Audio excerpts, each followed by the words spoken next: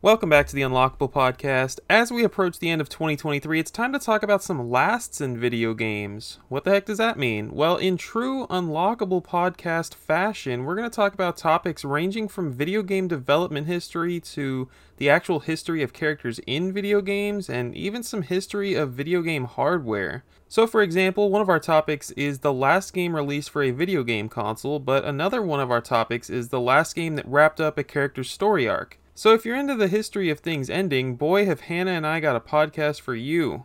I hope you all have a Merry Christmas this season. Don't forget to rate and review the podcast, and let's get started.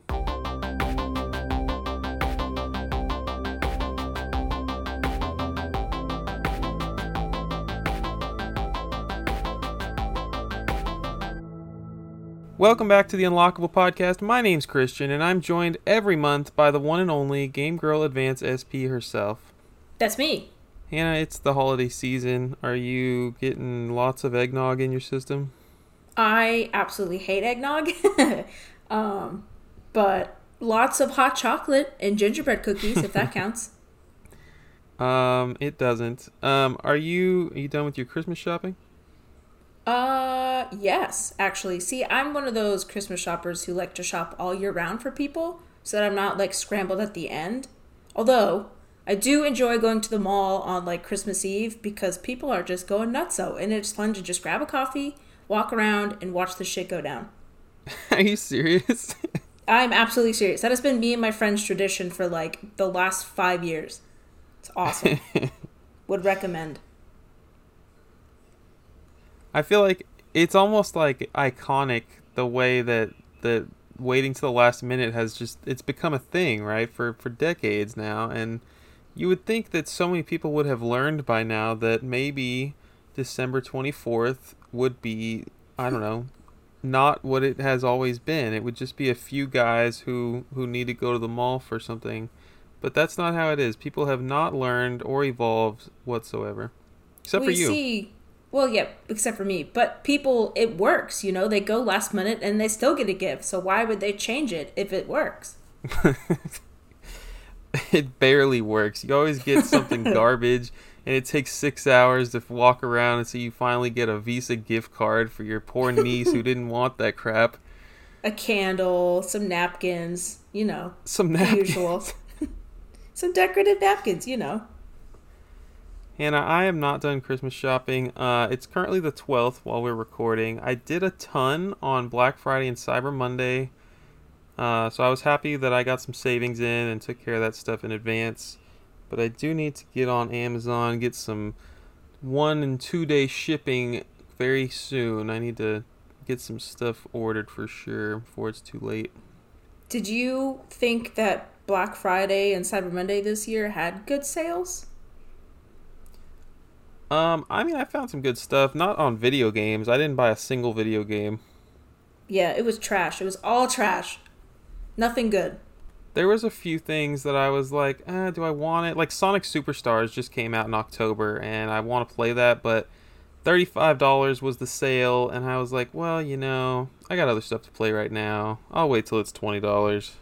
I don't know. So it's not an urgent purchase. Yeah. Yeah. I didn't think the sales were very good. I didn't buy anything, actually. Yeah. What are we talking about today? So it's the end of the year. We're going to talk about some video game lasts. And I was thinking you could tell the audience what the heck a video game last is. Sure. So you already mentioned the 2 or 3 that we're doing. But since it's December and it's the last month of the year, I thought that we could do, I don't know, what we're referring to as video game last. So that just means, like, the last game that a developer made before, you know, they're bought or they went defunct or blah, blah, blah, blah. Or, like, the last system, I don't know, to use, like, a chunky analog stick or, like, a chunky D-pad or, like, stuff like that. Like, anything, it's a very broad spectrum. Anything that happened to be the last in the era, just the wide span of anything video game related. And I think that I know this was your idea, but I think it was a good idea, and I think that it could become a regular thing for us every December. We'll see how it goes. I think that'd be fun. Because we came up with a lot you came up with a. All right, let's be real here. ChatGPT came up with a lot of video game lasts that we could totally talk about for the next 10 years. So strap in. Yeah, definitely. I mean, we only picked 3 each, and I mean, ChatGPT came up with like 45 in the span of like 30 seconds, I think. Super helpful. But yeah, I'm looking forward to this. Shout out to our AI companion, our third host of the show. Yes, we love him, her, it, whatever it prefers to be called. Just for future, when AI takes over. Love the AI. We love you. Thank you. Who's going first today, Hannah? I think you should, because I think I went first last time. Okay, so our 3 topics, I mentioned 2 of them in the intro before the intro. Our 3 topics today, we're going to talk about. The first one is the last game in a console's lifetime, and then we're going to do the last game that wrapped up a character's story arc, and then we're talking about the final game that utilizes like a unique hardware feature from a console. So think. Actually, I don't have any examples that won't give it away, so we'll just wait. But right. So the first one, the last game in a console's lifetime. So basically, Hannah chose a console, I chose a console. We're going to talk about the game itself and talk about how late in the life it was that it released, and just give a little background, a little history, a little context. Like, oh, the PS1 was out in this year, and yet they were still making games for this console. Isn't that crazy? Typical stuff we usually talk about in these episodes. But yeah, so I'm going first, and I chose the PS1 for whatever reason. I think I know a lot of the games that were like the last for a lot of consoles, and I tried to go with one that I didn't know about, and this one's pretty crazy. Do you have any guesses for the last game that released on the PS1? Maybe a Resident Evil? I don't know when the last Resident Evil came out, so I don't know how good of a guess that is. Dang. But I'll go ahead and say wrong? Good guess. Thank you. Well, there's only 1,000 games on the console, so I think it's 1,200 or something. So you Holy had a moly. pretty slim chance. Dang. This is a game. And it's actually a Japanese game. It didn't. Well, let me clarify. The game is Strider on the PlayStation. In arcades, the game came out in 1989. It was developed and published by Capcom. And get this, in 2006, the game released on the PS1. Oh my gosh. Wait. Really? For context, the PS3 released the following month. Yes. Solid. We love that. So it was October 2006 when the game came out in Japan, and November 2006 the PS3 launched in Japan. The only thing I could think is like maybe Capcom was like, okay, well, the PS3 can play PS1 games, so maybe we should continue supporting that platform. I have no idea. Well, only some PS3s can play PS1 games, right? I believe what it is all PS3s can play all PS1 games, but only a select few models of PS3 can play PS2 games. Oh. Okay. Roger. Gosh, that's weird, though. I mean, I guess it makes sense. It's a Japanese game, right? It came out over there first and then took forever to get localized. No, we're talking about a game that released in Japan in 2006. Oh, so it didn't come here at all. No, okay, so here's the crazy thing. It came to us in 2000 in North America. And so basically Strider 2 came out in North America. That's a PS1 game that came with 2 discs, and one disc was Strider 2 and the other disc was Strider 1, the 1989 arcade game. Yeah, the one that we're talking about here. So technically North America did get it as like this double jewel case pack 6 years prior to Japan getting it. So pretty weird. That's so backwards and opposite. It's kind of like melting my brain a little bit. I'm so glad you brought up backwards and opposite because I have a fun fact here. The two discs inside of Strider 2 in North America were actually mislabeled. So Strider 1 is on the Strider 2 disc and vice versa. Oh, that's beautiful. That truly is amazing. We love things like that. Oh my gosh. There was never like a reprint to fix it. So that's just it. That was just how they released it. Just an oopsie.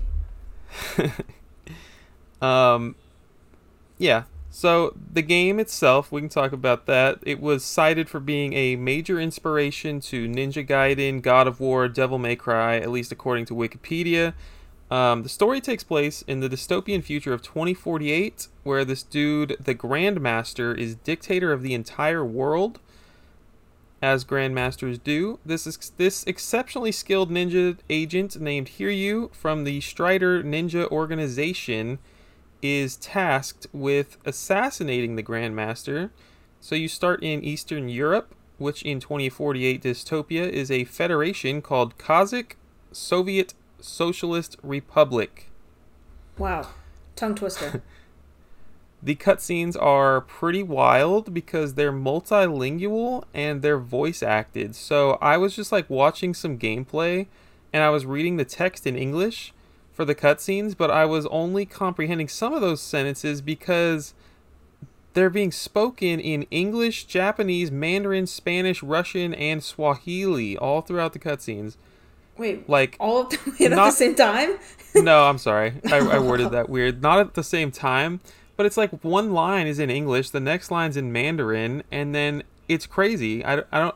It's interesting. What was the budget for this game? I imagine a lot of people haven't played Strider, including myself, but the game is actually like it was pretty popular in 1989 when it came out. The sequel came out in 99 in arcades and then came to PS1, and it was actually like pretty darn popular. I don't know what the budget could have been for an 89 arcade game from Capcom, but I think it really kind of helps with the future dystopian setting to have all those languages present amongst random characters. I think it's pretty neat. Yeah, I agree. The gameplay itself is a 2D hack and slash where you play as Strider Hiryu and you move through levels killing everyone in your way. Plenty of boss fights. It was super innovative for its time. Became an early hit for Capcom. The game looks freaking awesome graphically. It sounds pretty good. I've always wanted to play it just because I love that genre, that hack and slash, like action platformer, whatever you want to call it. I love that crap. But the only game I've played in the series was on Xbox 360, simply just called Strider, and it was a reboot of the series. It was almost like a Metroidvania, and I liked that one. It was pretty good. I've never heard of any of those games. That's it, though. That's Strider in a nutshell. And I just can't believe that happened in 2006. I read online that it was like 7 months after the discontinuation of the PS1's production, which blows my mind to think that PS1s were still being produced in 2006. I'm interested to see what the actual sales of the PS1 were after that. Yeah. I thought honestly. Mine was bad. Mine's kind of like that too, but not that bad. Well, tell us about yours. So mine, I picked, like you said, the Nintendo 64 because that's my jam. And the last game for the console was Tony Hawk Pro Skater 3. I feel like you knew this. That one I did know, yeah. So I'm going to be honest, I only knew that the Nintendo 64 had the second one. It kind of blew my mind that it had the first one, and then I just realized when I did this that it also has the third one. But yeah, it was released on various consoles, the PS1, the PS2, the Game Boy Color, GameCube, Xbox, Game Boy Advance, and of course the Nintendo 64. And you're thinking, wow, that's a really large spread. And you'd be correct. So released on the Nintendo 64 on August 20th of 2002. Just for a little bit of context there, the Nintendo 64 was discontinued on April 30th of 2002. The PS2 released on October 26th of 2000. Xbox was released on November 15th, 2001, and the GameCube was released on November 18th, 2001. So all of those consoles were already out. That's pretty nuts. And they still wanted it on the Nintendo 64. I don't know why, but, I think it sold pretty well. Anyway, it was developed by Neversoft. Edge of Reality actually worked on the Nintendo 64 port, and guess where they're based out of? Guess where they're based at? I have no idea. Austin, Texas. Hey, that's cool. Are they still around? No, defunct as of 2018, but they were there. Wow. So, Edge of Reality has 2 development teams. They have one that works on, the licenses and established franchises like Tony Hawk Pro Skater, and then another development team that works on original games. They're known for both porting games and developing their own. They also worked on the other Tony Hawk Pro Skater games, The Sims, Mass Effect, Dragon Age Origins, Transformers Rise of the Dark Spark, and The Incredible Hulk. So they are very prolific. No longer around, unfortunately, but they had a time and a place. The game was published by Activision under the name Activision 02. Was a launch title for the GameCube, so there we go. The PS2 version of the game was tied for a highest rated PS2 game on Metacritic alongside Grand Theft Auto 3, which has nothing to do with the Nintendo 64. I just thought it was a fun fact. For whatever reason, though, Metacritic doesn't have the Nintendo 64 score. It says to be determined, so we'll be waiting forever for that one. But the PS2 version has a 97, and the GameCube version has a 91. So, very highly rated. It's sold, despite coming out so late, it's still sold 2.1 million copies in the US. Wow. Yep. And if you've never played a Tony Hawk Pro Skater game before, it's pretty simple. You ride around on a skateboard on whatever given level that you're in, score points by landing tricks, collecting things like secret tapes, the letters SKATE to spell skate, money, etc., whatever it is in the game, before time runs out. Very fun, very addicting. It seems very simple, but there's so many different cool tricks that you can do and cool combos. I think that makes it so addicting. You only get a certain amount of time to get the high score that you can, so it's also part of that replayability. I love the games. They're very addicting. Heck yeah. What'd you say? I love the score aspect of it, even if I have a 2-minute timer, I can get lost just of not even doing the objectives and just trying to get a freaking killer combo. It's such a fun freaking concept of a game. I agree. And then of course you have your special meter or whatever it's called. I can't remember if it's called special in this one or not, but if you fall, then it goes back to 0.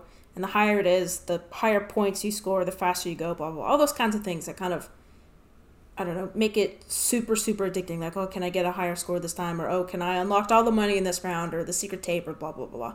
Whatever it may be. So, there are several differences between the second one and this one. So, this game allows for much longer combos compared to the earlier games in the series. Introduced a move called the Revert, I think it's called. Referred to as, which is a move that enabled vert combos to be tied together with a manual. And if you're like, what the heck does that mean? Don't worry, I broke it down for you. So vert combos is basically when you go on a quarter pipe, do some kind of cool trick or whatever at the top after launching yourself off or doing a grab or whatever it's called. And then as soon as you land, immediately going into a manual, which is essentially just the skateboard version of a wheelie. You're kind of bouncing on those back 2 wheels and you're lifting up your front 2 wheels. And then you can go on to do a kickflip or grind on a rail, etc. So really it just kind of expands your combo so that you can get higher and higher points, which I thought was cool. That concept is used later on in Tony Hawk's Underground and the gajillion of other Tony Hawk games there are out there. I'm not going to name them all. It's the first game in the series to have online capabilities, but for the PS2 version, not the Nintendo 64, of course. Just thought I'd throw that in there. Players could connect directly to other players online, even prior to the launch of the network adapter by using a USB Ethernet adapter on the PS2. Obviously not anymore because the servers are down, but that would have been super cool to be able to skate around with people. The other game in the series had advertisements for skateboarding brands, of course, because it's a skateboarding game, but this one also has non-skating brands on their big old billboards for Jeep, Nokia, and Taco Bell. Interesting. Fun little thing there. Nintendo 64 and PS1 versions of the game use the same engine as the second game, while the PS version uses a more upgraded engine called the... No, just kidding. The other one, the old one's called the Apocalypse engine, is what they used. And because of that, the game doesn't feature the big drop mechanic, which I didn't realize was a thing, which is a feature that appeared in the second one. I don't remember this ever showing up. Maybe it was never ballsy enough, but basically this just happens when you like do a trick off of a tall building or fall a great distance. You'll see like a big drop little icon on your screen, and you have like a couple seconds to decide if you're gonna like bail off of it or like try to do some kind of trick off of it. And if you hit a certain combo of buttons or whatever, it gives you like a super high combo score or something. I had no idea that was a thing, but apparently it's also in the second. No, I've never heard of that. Had no idea that was a thing. The only reason why the Nintendo 64 and PS1 versions still have that mechanic is because it's using the old engine from 2. So they kept it in for those ones, and then for the PS2 version and the PC port, they didn't have that mechanic anymore. I don't know why they took it out. It's the first game in the series to introduce pedestrians located throughout the level. You can freaking run those people over if you want. That's exciting. First game of the series that also allowed the player to create female characters instead of just the standard male character. Also, this was cool, didn't know this. So different versions of the game actually have different unlockable characters. So example, for the PC, Doom Guy is unlockable. And for the Nintendo 64, got freaking Officer Dick, which if you don't know who that is, that's just like the officer in all of the Tony Hawk Pro Skater games. He's just like a character there. And freaking Wolverine. In which version? The Nintendo 64 one. Oh my gosh, that's insane. Wolverine. Okay, here's another fun fact. This is about the second one. Do you know what character's unlockable in that version? Is it Spider-Man? I've totally seen that before. Spider-Man! Yeah! I love that. I had no idea that was a thing. I didn't look up the parameters to unlock him, but isn't that freaking neato? I love it. Activision had a lot of Marvel games in that era, so that kind of makes sense. Oh. That does make sense. Huh. That's super fun. And I wonder if it is still in the remasters or ports or whatever they're called for the Switch and PS4. If the 1 and 2 retain Spider-Man or not. I would not hedge my bets on it. Because I feel like Spider-Man is now a Sony property. That's a no-no for other companies, but Wolverine might still be chill. He might still... Well, there's not a port of that one, but hey, maybe one day. Also, the different versions of the game all include... Like, they have, like, the base levels and stuff that you have, but each PC, each whatever, has different levels that you can go to. So Nintendo 64 and the PS1 version has a thing called a downhill, the level of the downhill, which is exactly what it sounds. It's a road with like ramps and rails and trees on either side that's like sloped downwards. So like at the heat, you start at the top and then you go all the way down to the bottom, and that's your time, which is neat. Oh wow, yeah, that's super cool. So that's basically all I have for that one, but I didn't know that it was there or that had all these fun things. No, that's awesome. I know that cartridge is blue, right? Yeah, so the first one is black, the second one is white, and the third one is blue. The second one is not white. I mean, it's yellow. There you go. Ugh. You know, I do that a lot too. Don't ask me for directions. I'll say right when I mean left and vice versa. It's one of those things. Yeah. But you're right. It's yellow. So have you played 3 on any console? I believe I played it on the GameCube. I own all of them, at least in one form or the other. So, like, I own a couple on the GameCube, a couple on the PS2. I don't remember which ones. I know I own all of them, but I don't know which one it is on each console. You know? Yeah. Yeah, I grew up with 2 on the N64. loved the heck out of that game. I actually didn't have a memory card, so I spent my entire childhood trying to beat it in one sitting. You and me um, both, my friend. That was are us you as well. serious? Yeah, you have no idea how long the Nintendo 64 would stay on. It was running like 48 hours, weeks at a time. It's crazy. I did finally beat that game when the remasters came out on modern consoles, along with the first one, which I had never played, but I never did beat it on N64. Yeah, I didn't either. I certainly put enough hours in to play it, but every time we had to restart, so that's no Yeah, fun. But I wonder if 3 and absolute. 4 will see a remaster or a remake or whatever it's called. I mean, You because the would first think two so, sold man. well. Very well. I don't know. All We right, shall let's see. talk about some characters and their story arcs. Hmm. This was actually not as hard for me as I thought it was going to be. I originally wrote down, spitballing ideas, I wrote down Castlevania, and I realized that I actually don't. I've never cared about the story of Castlevania. Right. um, 12 games in, I've never known who the characters are, barely. I That love is the so anime. sad. That's so Yeah, sad, it dude. is. I love the anime or whatever it's called, the cartoon on Netflix. It's awesome. And I love that Cartoon. story. Come on now. But okay, I don't know what is classified as anime. Some people say that it has to be made in Japan, and this is definitely like something that's made in Austin, Texas, so I have no idea. I think that's not for this podcast to debate, but I would say it's an anime. It's not going to be a debate for me. You are the expert here. Well, I mean, that's saying that JRPGs have to be made in Japan. I don't think so. Maybe back in the day when they were first started, but I Hmm. think American developers or Australian developers or, Chinese developers can make Japanese RPGs Yeah, because it's a style now instead of like a place. But I don't know, not for us to debate. that's a good point. I went with a game I've played over the course of the last 5 years, a series I've played through over the last 5 years called Red Dead Redemption. Ooh. Um, and so the first game, PS3 and 360. The second game was on PS4 and Xbox One. So I'm gonna kind of talk about the overarching story without giving any not like too many spoilers. I'm not gonna spoil the end of the games or anything, but Thank you. Red Dead Please don't.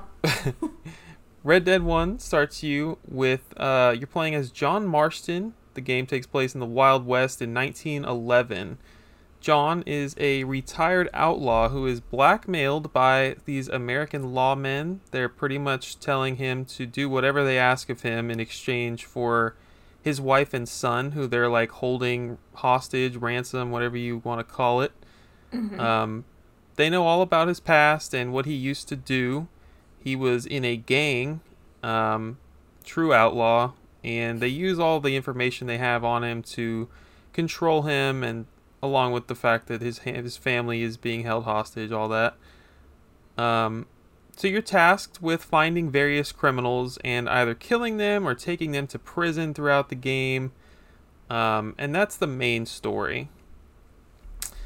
But your last task as John Marston is to hunt down a man named Dutch Vanderland, who happens to be the former leader of the outlaw gang that John Marston used to be a part of.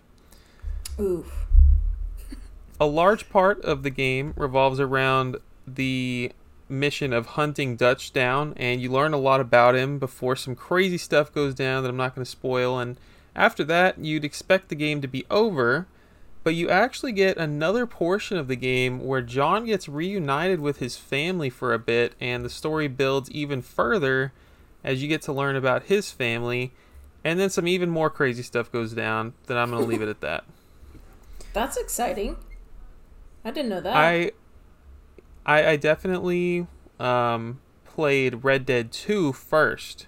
So that game, Red Dead 2, is actually a prequel to Red Dead 1, so that kind of worked out in my favor. Um, And to take it even further, I went back and played Red Dead Revolver, but that one isn't connected aside from a few Easter eggs. That's just an old PS2 and Xbox game that really has nothing to do with the Red Dead Redemption series. Huh. Well, that's confusing. But we're not going to go into Red Dead Revolver. We are going to go into Red Dead 2 now. The game also takes place in the American West. It's in 1899, 12 years prior to the first game. You start out meeting Dutch, Hosea, and your main character, Arthur Morgan. You're in a gang with these men and several other people, and you quickly find out that while several of them are cold-blooded killers, they're really just all one big family. Early in the game, you get to go rescue John Marston, the main character of the previous game, who had been lost and injured while out hunting for supplies for the gang. Dutch is the leader of the gang, as we learned in the first game, and we find out he's been a father figure to Arthur ever since he joined the gang, which was at a very young age, apparently. It's clear that the gang has been together a while, like 15, 20 years at this point. There are tons of things that happen in Red Dead 2, and I would highly recommend this game for the story's sake by itself. I'm not going to go into the details, but you spend the game getting to know everyone in the game, including John Marston and his family. It's really incredible to see them build upon the story of the first game, almost like they had planned to make a prequel all along.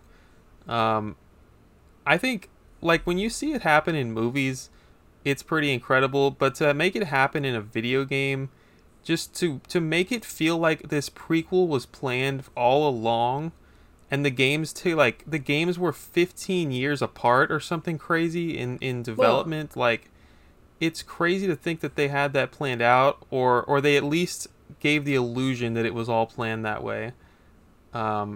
Really just an awesome story. After insane events... Go ahead. Oh, go ahead. Never mind. After the insane events that ensue in Red Dead 2, you actually get an epilogue that takes place in 1907, which is between the events of both games, and you get to play as John Marston, and you even see more about him and his family and just how much of his family really meant to him.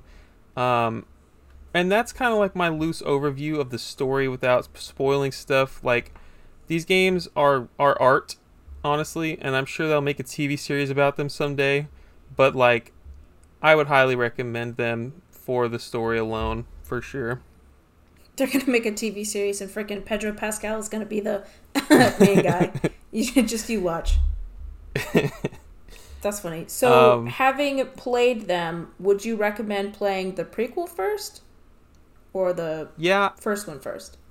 I like the way that I experienced it, and that's probably how I would recommend it to people. I think you play 2 first and then 1. Gotcha. Wow. I've always known that they've been a pillar up there as far as storytelling in Western games, but I have never had the chance to play them. But I think the first one's coming to the Switch, or it's already out on the Switch? I don't remember. I think we talked about it, but I can't remember. Yeah, I don't remember if we talked about it. There was some debate and people were going back and forth about how they felt about it because it's just like a straight port and they're charging full price or whatever. That's a whole nother conversation, but totally worth the money. I think I might have to play that. That sounds good. If you can't play the second one first, then don't sweat it. Yeah, I think it's only the first one, and Red Dead Revolver, I think, if I remember correctly, is on the Switch now. I don't know if the second one has made it yet. I'm not going to fact check you, but I don't think Revolver is being brought to the Switch. Oh, it's not? Okay, never mind. Take it back. Delete it. And you don't like FPSs? This game is third person, so that's perfect. Oh, I love that. Yes!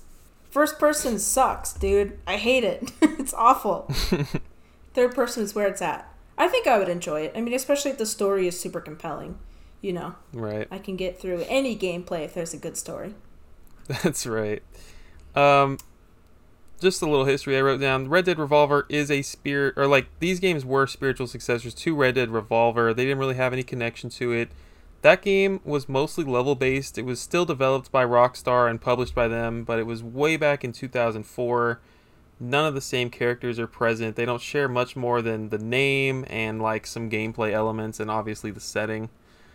Um, that game I think was first person shooter. I don't know.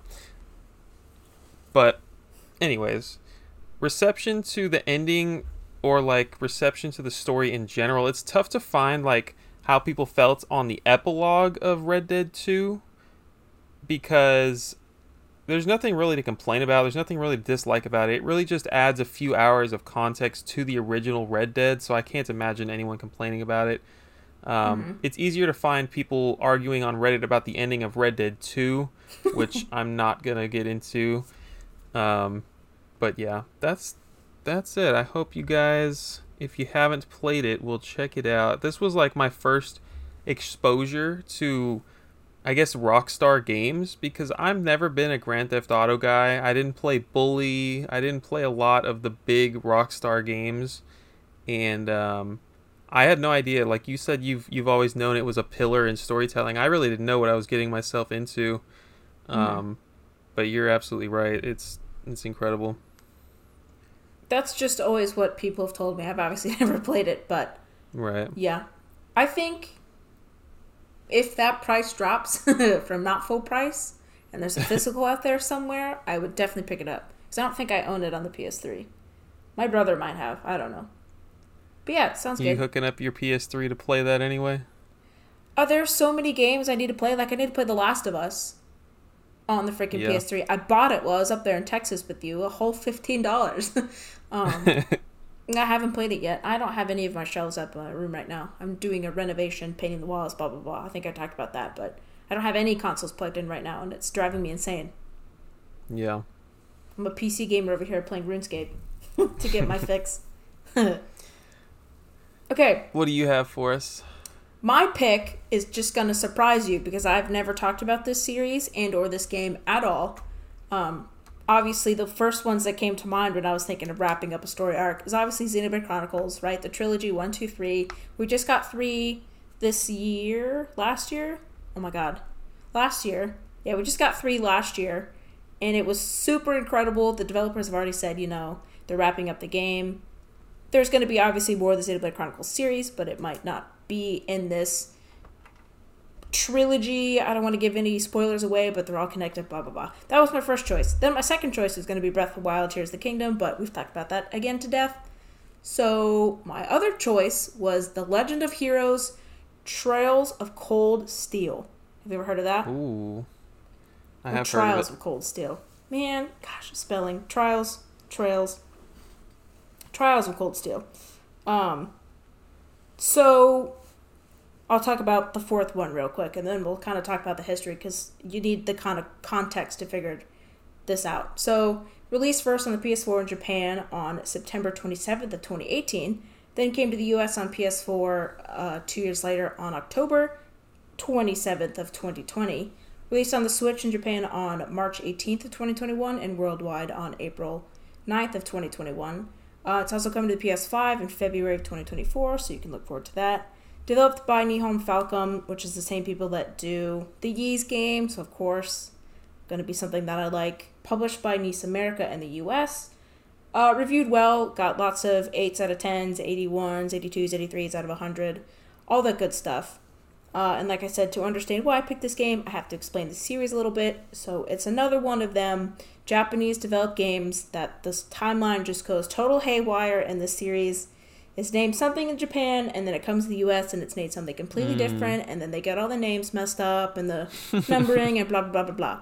So I'm just going to do a very, very brief history and try not to go into too much of the specifics, because I swear to God we could do a 2-hour podcast on just this. So this is the bare minimum that everyone has to know. So the series began in 1984. Can you believe that? When Nihon Falcom released Dragon Slayer, one of the first action RPGs ever. Debated one of the first action RPGs ever. Right. So I can't remember what console it released on. Not a console. It was a PC. It was the NCS or N some whatever it is. Doesn't matter. Never released outside of Japan. The games in this series are specifically Dragon Slayer: The Legend of Heroes and Dragon Slayer: The Legend of Heroes 2. And you'll see why that gets confusing here in a second. So the series would go on to drop the Dragon Slayer moniker and just be called the Legend of Heroes series. Okay. And then the Dragon Slayer also went on to be called a sub-series of the Legend of Heroes series. So, just to back that up real quick, it was called Dragon Slayer, The Legend of Heroes, and then now the Legend of Heroes moniker, that's the whole series title, and Dragon Slayer is just one sub-series of said title. Does that make sense? Huh. Yeah. Okay. So the next games in the series are part of the Gogarf sub-series, and if you'd want to know how that's spelled, it's Gagharv, Gogarf, whatever that means. Anyway, so it's a Legend of Heroes 2, Prophecy of the Moonlight Witch, Legend of Heroes, A Tear or Tear of Vermilion, and the Legend of Heroes, Song of the Ocean. That's another sub-series, the Gargov sub-series. Then I've never even heard of those. Yeah, me either. And that's one of those occasions where the name kind of got confusing when it was translated from Japanese to English. Technically, I think it's the third in the Dragon Slayer series over there in Japan, but it's called something else over here, and blah, blah, blah. Like I said, doesn't matter. So then the third sub-series is called the Trial series, and that includes, in that sub-series, there are several different story arcs that are all kind of interconnected and take place within the same timeline, but like follow different groups of people. Those different arcs inside of this Trial sub-series of the main series, The Legend of Heroes, right, is Trials to the Sky, Trials to and Trials from, Boundless Trials, which is a spin-off, Trials of Cold Steel, which is the one that I'm going to be talking about, and then Trials Through Daybreak. So, in typical RPG style, there are different, like, random prequels thrown in here, and then there's some games have crossovers with other games and other stories, and then, of course, there are, like, a gajillion different epilogues that, like, predate this series, but then it also is in this series, blah, blah, blah, blah. Like I said, not going to worry about that. As an outsider, that kind of stuff freaks you out, and, like, it's what's the word? It's intimidating. Yes. But, like, as someone who appreciates the series, that's the kind of stuff that you live for. Like, you love digging into stuff like that. Oh, dude, I love it. And the thing is, when I first started playing this, which was several years ago, I was in that, I think I've talked about this before, the Zelda drought, where I was just kind of looking for action adventure games that kind of fill that slot. This was one of the ones that I bought on PS3, so I bought the first Trials of Cold Steel. And it was fun. I enjoyed it. It is turn-based combat, which I didn't really love so much. But the story and the world was just kind of so compelling that I kind of suffered through it. I say suffer, but obviously it wasn't that bad. And then I was like, well, this series is really awesome. Let me, break into it. And then I realized how many freaking games there were. And at that point, I had not been into the Yi series. I had not, delved deep into lore of a lot of games, so it was very intimidating, which is why I didn't continue. But now after researching about it again, I was like, this is awesome. And this was 10 years ago, so this was 6 releases ago of video games, and now it's even worse. But I think now I have sort of a feel for how these weird series kind of go. So I think I'm less intimidated now. So, like I said, all of the arcs from the Trials sub-series kind of connect. So it doesn't connect to the other sub-series. So the Trials series has nothing to do with the frickin' Dragon Slayer series or the whatever it is, Gogarf series. That's important. So all the ones the Trials series takes place in a continent called Zemuria. So just keep that in mind. So I'm going to explain now a little bit of the story of Trails of Cold Steel. I'm not going to give anything away because, like I said, they're all connected and it's all very intricate. No spoilers here because I also don't want to spoil it for myself. So the first 4, I guess technically, there's 4 in this kind of story arc contains its own story following a character called Reen Schwarzer. Schwarzers. Right. It can be played without any knowledge of any of the other games, any of the other series, any of the other arcs, sub-series, any of that kind of stuff. So Nice. I've heard that this is a very good place to start if Yeah. you're wanting to break into it. So like I said, there are 4 games in this arc, the 4th of which offers a conclusion to the main character's story arc, as well as kind of like the whole arc in general, and I'll explain that in a little bit. Like I said, it's a JRPG, turn-based combat. You explore the 3D world, which can be towns, dungeons, whatever it is. Build bonds with people, upgrade your armor, solve puzzles to unlock different areas and items, level up. All of the good stuff you think of when you think of a JRPG. So, in terms of story, it's pretty political, so if you're not into that kind of thing, you might not like it. You start the game in the politically charged continent of Zemuria, which I said. They all kind of take place in this continent. This specific arc takes place in the powerful empire of Erebonia. So I guess, I don't know, just a real world example of kind of where this is going to be. So we're in the United States, right? So this game might take place in the US. And then among our same continent, another one might be Canada, another arc might be from Canada, and then another one might be from Mexico, but we're all contained in like the same continent. Does that make sense? Yeah. Okay.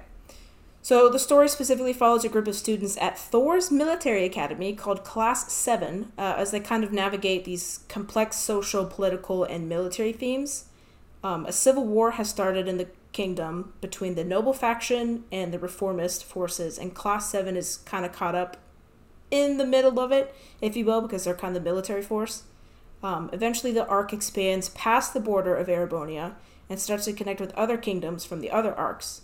So just not a real world example, but a fictional example, I guess, that people can relate to is analogy between Infinity War and Endgame.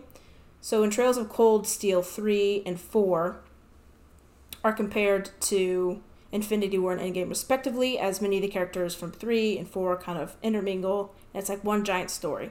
So the cool thing is that all of these story arcs in the Trails sub-series is kind of heading towards this conflict, very much so like the Marvel's Avengers and all the other series are kind of merging into this one giant conflict, which in that case would be Thanos, right?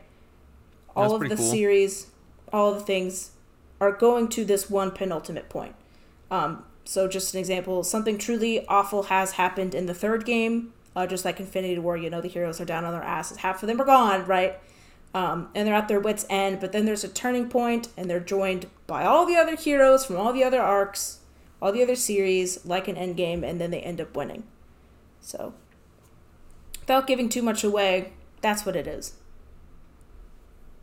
Nice. And then, so what makes this game different from other RPGs and why it's worth playing, I think, the intricate world building. So just like in the real world, each region has its own like subculture, its own people, its own belief system. And each game kind of feels a little bit different in its tones and themes. It's not all just like war and death and destruction and all that. It's got like a light, airy tones. The worlds feel alive. So unlike NPCs of other games, the NPCs in this game all have their own unique stories.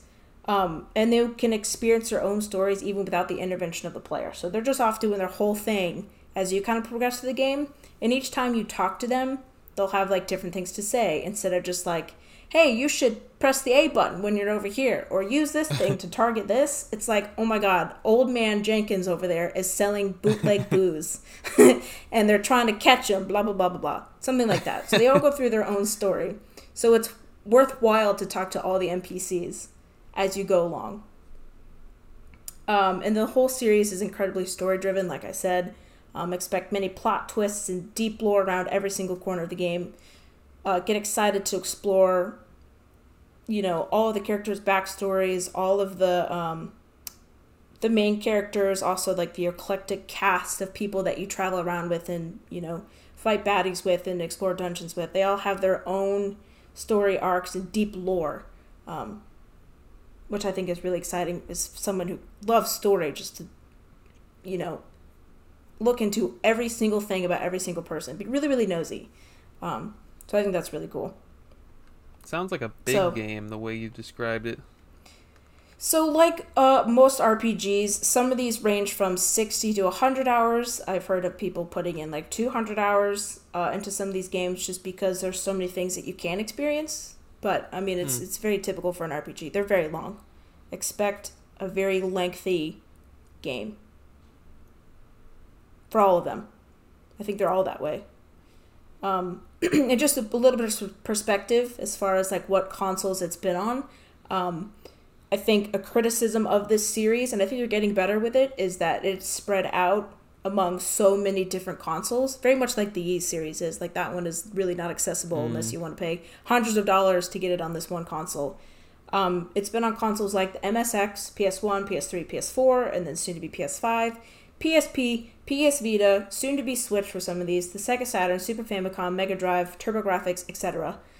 They're also on like some old computer mumbo jumbo I know nothing about that were only released in Japan and all that kind of stuff. And very few of them have been like remade or ported or remastered.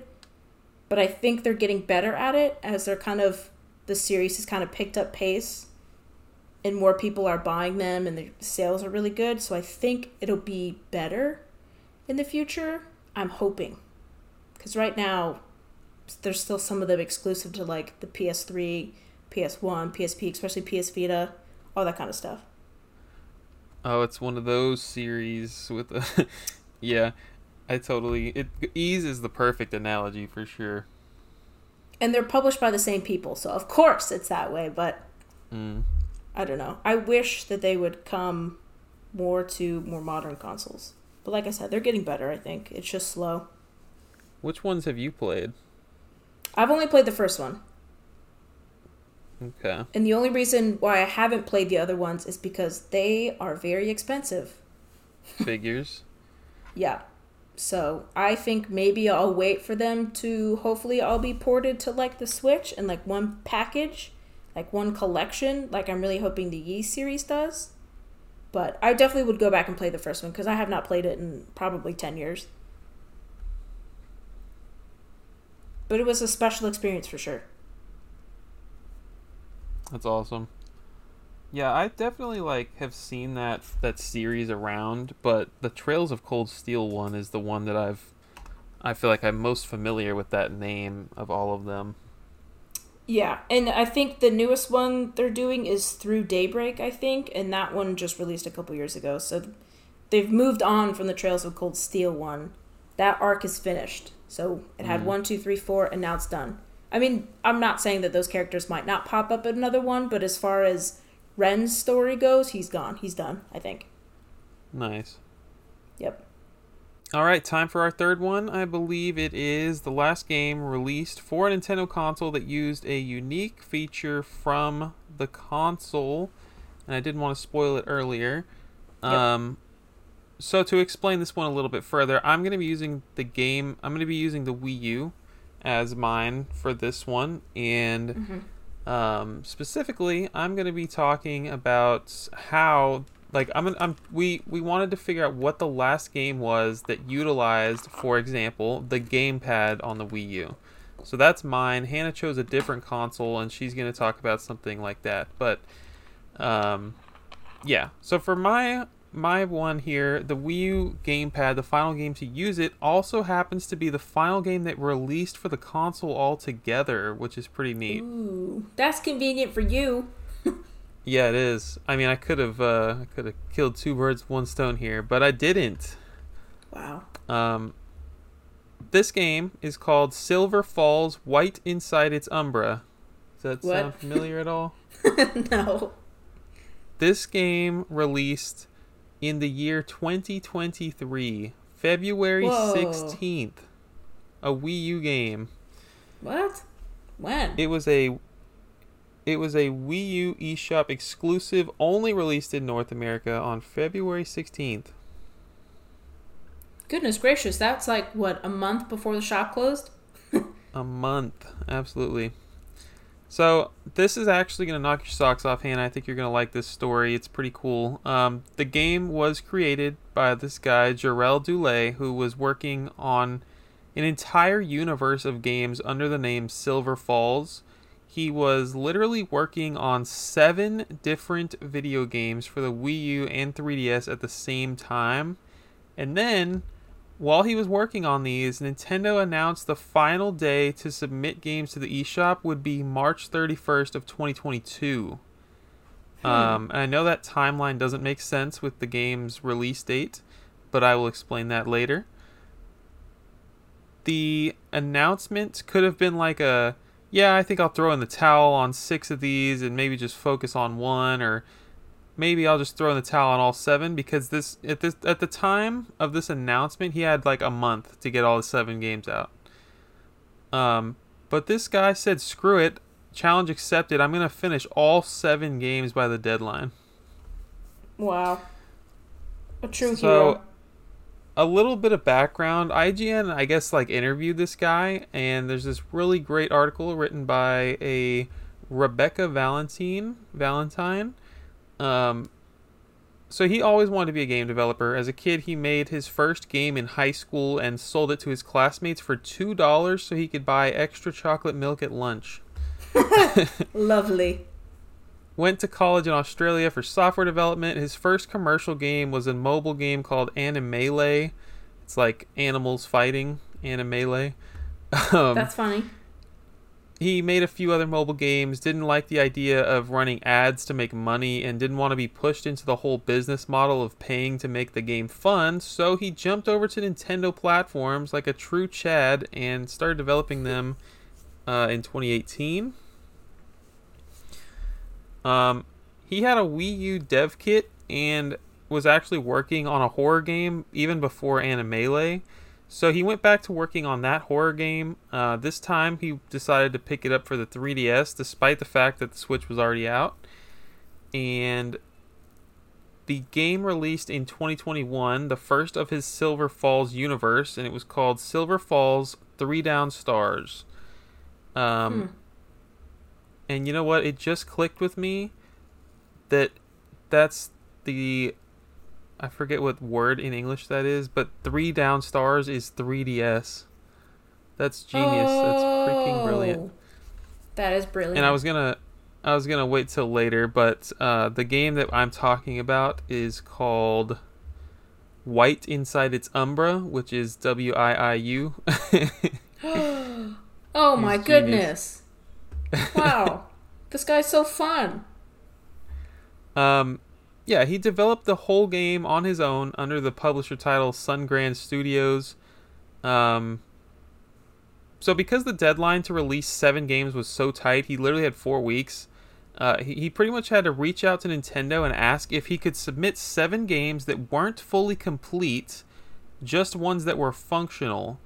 And then if they approved that, he would update them later on without making them, ultimately making them the fully complete versions. And apparently Nintendo didn't even hesitate, and they just said yes. Oh, that's awesome. We love Nintendo sometimes. This whole story just doesn't sound like Nintendo. It sounds like some really nice freaking people. It's really awesome. So now he had 4 weeks to get these 7 games finished all by himself, get them to Nintendo, in a playable state so that he could update them later. He apparently submitted his final game just minutes before the deadline, which this is not a homework assignment in college. This right. Is freaking insane. 2 of his 7 games ended up not working right on original 3DS hardware, and Nintendo literally stepped in to help this man and made them new 3DS hardware exclusives on the eShop. Absolutely Whoa. Insane. Dang, who is this? Nintendo? Really? So that's a lot about him and his 7 games, but to get back to his final Wii U release, the White Inside Its Umbra, it was actually delayed even further when it was rejected for being too scary.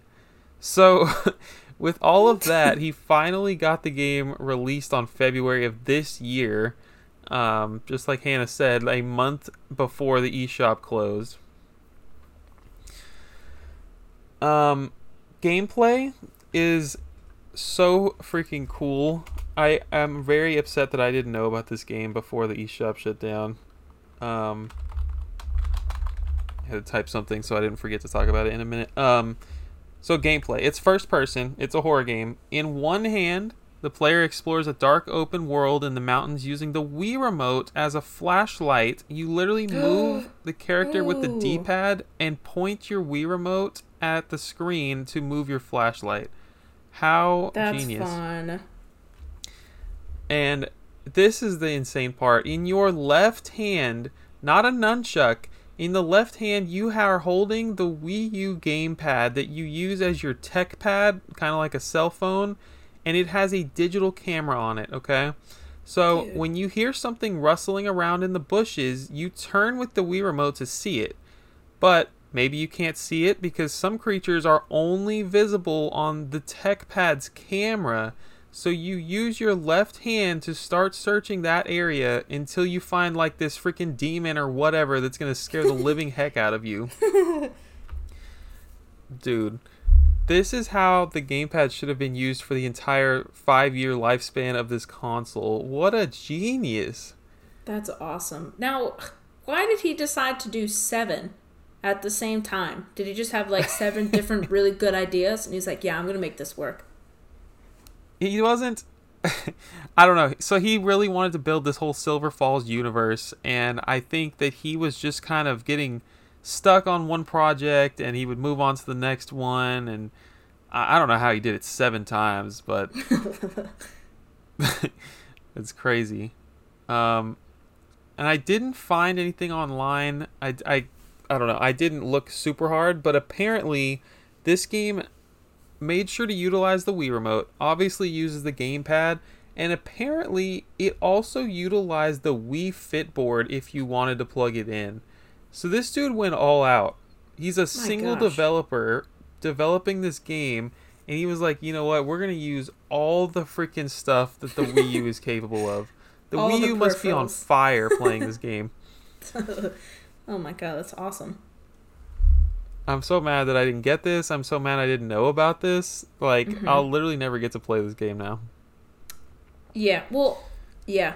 That is sad. Especially not the way that he intended it. Even if he does move it to the Switch, right, where modern consoles, you'll never be able to stand on the frickin' whatever it is, Wii Fit board and use the camera on the Wii U.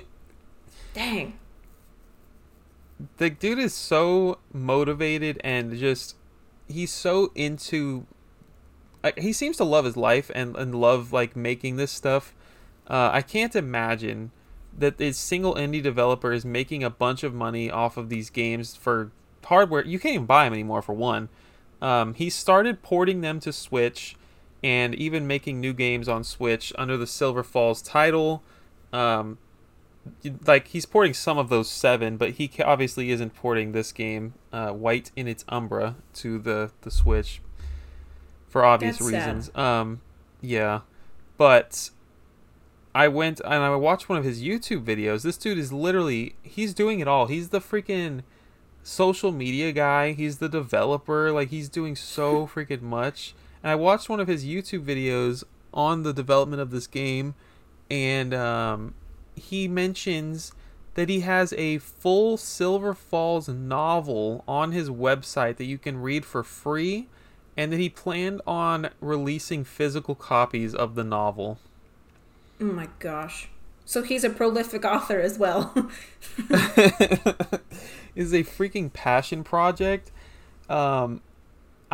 He mentioned something about, like, if you connect the Wii U game to, you know, any of these 5 3DS Silver Falls games, then it'll unlock a new character in the Wii U game. And then you can experience their story. Dude, how many people got to experience 7 Silver Falls games in the final, like, 6 months of being able to purchase these games? Oh, dang. That is... Man, I want to know... I want to see gameplay of it. Did anyone do it? And record it? Yeah. Where is this? Honestly. God bless this dude. I hope that everything works out for him. I can tell how much that he just freaking wants this to work, and he seems so motivated despite, like, I don't know. He's making indie games for a console that's dead. He's porting them to Switch on a very tough like flooded eShop. You know, there's stuff coming out every day. It's got Every to be the second. hardest thing in the world. Yeah. It's funny. I did not know that there was one on Wii U, but I did know that there were ones on 3DS. So actually, before the Nintendo, or after, I guess it was after Nintendo announced that they were shutting down the eShop, he was giving away free like tickets to redeem Oh it wow. so that people could get it. And someone on Instagram messaged me about it. He was like, "Hey, if you message this guy, I think it was through Discord or blah blah blah blah blah. You know, you can get a free voucher, a free ticket, or a couple free tickets for all these free games." And I never did because I was like, I don't need these, or you know, whatever. I don't want to be on Discord, blah blah blah blah. But he Yeah. he was literally giving thousands away of download tickets and Thousands. download codes. And he's like, "Here, please just experience this before it goes away." And I think, I don't know, I think maybe he ran out eventually because when people tried to do it, they were out. But he was like, "Please, just somebody experience this before it's gone." It Anybody. sounds like, as passionate as he is, I'm so glad that Nintendo decided to like step in and help this man like multiple different times. Like somebody over there at Nintendo must have just seen the love that he had for these projects and just really wanted to help him. That's really cool. Yeah, I wish maybe he would have reached out earlier and then we could have gotten these for more than a couple days, you know? So I don't know the status of these 7 games. Like I'm hoping they're all complete now, that he's had time to update some of them or all of them. But I didn't do more research. But that freaking Wii U game sounds so unique and so cool. And we'll never get to experience it. Yeah. So let that one sink in. Even watching a YouTube video like would not be the same, you know, because of the 2 screens and everything. I don't know. How would you even capture that? Mm-hmm. Especially if you're standing on the Wii Fit board. How would you show that? Oh, that just makes me sad. So yeah, that's why I was a little late to getting to recording the podcast tonight. I was diving deep into this guy's life. Totally worth it. Definitely worth it. Cool. Well, what you... console did you choose? So, okay. I am going to stretch the heck out of this last moniker that we're putting on this. So I chose the DSi specifically for its camera function because I thought that that was super interesting and that's something that Nintendo really hadn't done up until this point. But then I tried to look up, you know, because of course there's DSiWare games and there's only a couple actual DSi games, but of course all the DS games can play on this one, blah, blah, blah, blah, blah. So I'll explain that in a little bit. But I'm going to stretch the last thing. So what is the DSi known for? It is known for A, its camera, right? B, its upgraded CPU, right? Things run a little better, a little faster, all that kind of stuff. Didn't know that. And 3, the fact that it has an online store. So we're going to go through all of these as lasts because I could not find the last game to use the camera specifically. A comprehensive list doesn't exist. I was able to find partial lists and things that only released overseas, not over here, and blah, blah, blah, blah. So we're going to go through just a couple of these. So for the first feature, DSi camera. Talk a little bit about the console itself because I think it's a little bit important as a build-up. So it released on November 1st, 2008. That was the base model. Then the XL model released almost a year later in 2009, November 21st in Japan. And then over here in the US, the base model released on April 5th, 2009, and the XL released on March 28th, 2010. The main rival, of course, at the time was a PSP. It's very similar to the DS Lite in terms of size, but it is a little bit slimmer. And the screens are a little bit bigger, a little bit better. It no longer has the Game Boy Advance slot, so therefore is no longer backwards compatible with the Game Boy Advance, which is something... The one downfall. That is obviously a negative, but Nintendo had to take it out so that this console's slimmer. It wasn't so bulky, but still had the durability for the little kids dropping it and stuff, you know? And because of that, it plays all of the DSi games, of course, and all the DS Lite games, except the ones that need the Game Boy Advance slot. So I think there's some that do, like, the Rumble or like they have a save feature or something like that on the Game Boy Advance. So they don't work on the DSi, obviously. So the console has two cameras, one on the top side of the lid, and the other on the little hinge between the two screens when you open it up, that faces you. Connects to the internet, has an online store, which I said, supports internal and external content storage. Sold about 41 million units. That includes both the DSi and the DSi XL units in its lifetime. DSi XL, of course, had all the same features as the regular base DSi, but of course it was bigger, very similar to how the 3DS XL is. It's big, bulkier, bigger screens, all that kind of stuff. Now there are only 5 physical games that I could tell on the DSi, but there are over 600, probably more. I didn't add up all the different regions, non-physical ones, like digital ones, distributed through the storefront. That is a lot of games to go through to see if they use a camera or not, and a lot of them aren't even specific about whether it uses a camera or not. So I texted you, I was like, dude, I don't know what to do with this. There are just so many. And you said you should pick a different one, and I was like, you know what? That's probably a good idea. So I was like, you know what? I'll decide to do the 3DS feature, or the 3D feature on the 3DS. And, well, you know what? It's about the same way. There's not a huge comprehensive list of all the games that use the 3D feature on the 3DS. So I was back to square one. I was like, you know what? I already did a lot of research on this. We're just going to stick with the ones that I have, even if it's not right. Because it is interesting, I suppose. I thought all 3DS games could use the 3D.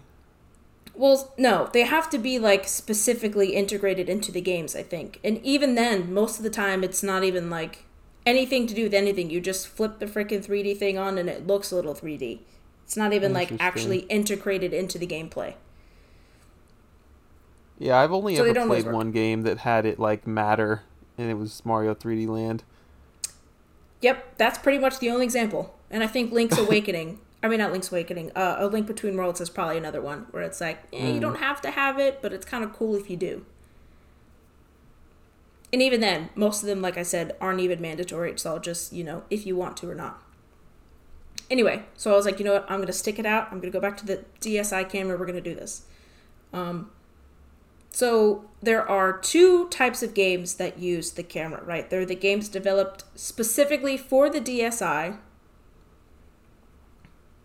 like its CPU, its camera, blah, blah, blah. And then there are things called DSi enhanced games, which I didn't know was a thing. I'll explain that in a bit.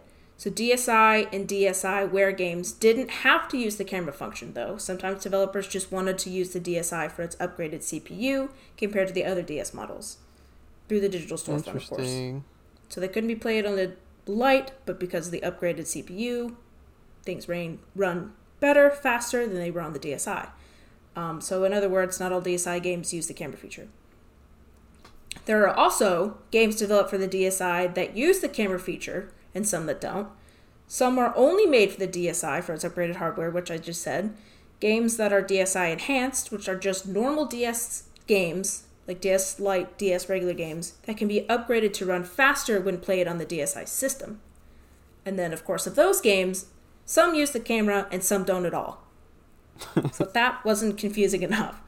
So some use it, and again, sometimes the camera is mandatory use, and sometimes it's completely optional. Just depends on the game and the developer. So that's that. So the first game I arrived on is Pokemon Black and White versions 2. Which use the camera. I'm pretty sure this is one of the last ones, if not the last physical releases to use the camera. But like I said, do not quote me on that. If you don't know about Pokemon Black and White, I'll talk about it very briefly. The direct sequel to the first Black and White takes place 2 years after the events of the first one. The terrain of the game also changes a little, so there's new areas accessible on the Unova region. I think that's what it's called. Never played them, so I don't know. So that means new areas to explore, new versions of Pokemons to encounter, and new people to meet. Yay! It is the final games in Gen 5, released in North America on October 7th of 2012. Features 2 new forms of Kyurem. I think that's how you say it. The weird dragon guy with a really long neck. Which are the versions that you see on the covers. It's there's like a red fiery version and then like an icy version, I think. I think that's what they are. Maybe it's blue fire, I don't know. Don't care. So as far as Pokemon games go, it reviewed well. It's a Pokemon game, lots of 8s, lots of 9s out of 10, blah, blah, blah, blah, blah. They said it was very much akin to how Pokemon Yellow, Crystal, Emerald, or Platinum is. It's kind of just like the same game, but a little bit different. So I don't know why they had to do 2, but Pokemon and Game Freak be Pokemon and Game Freak, and that's just how it is. Money. Money. So this specific game is classified as a DSi enhanced game, meaning that you can still play it on the DS and the DSi without any issues. Nothing's really that much different. But the features in the game run a little bit faster. The menus are a little bit faster. Animations are a little bit faster, more efficient. And you actually use the camera in this one, which I'll explain.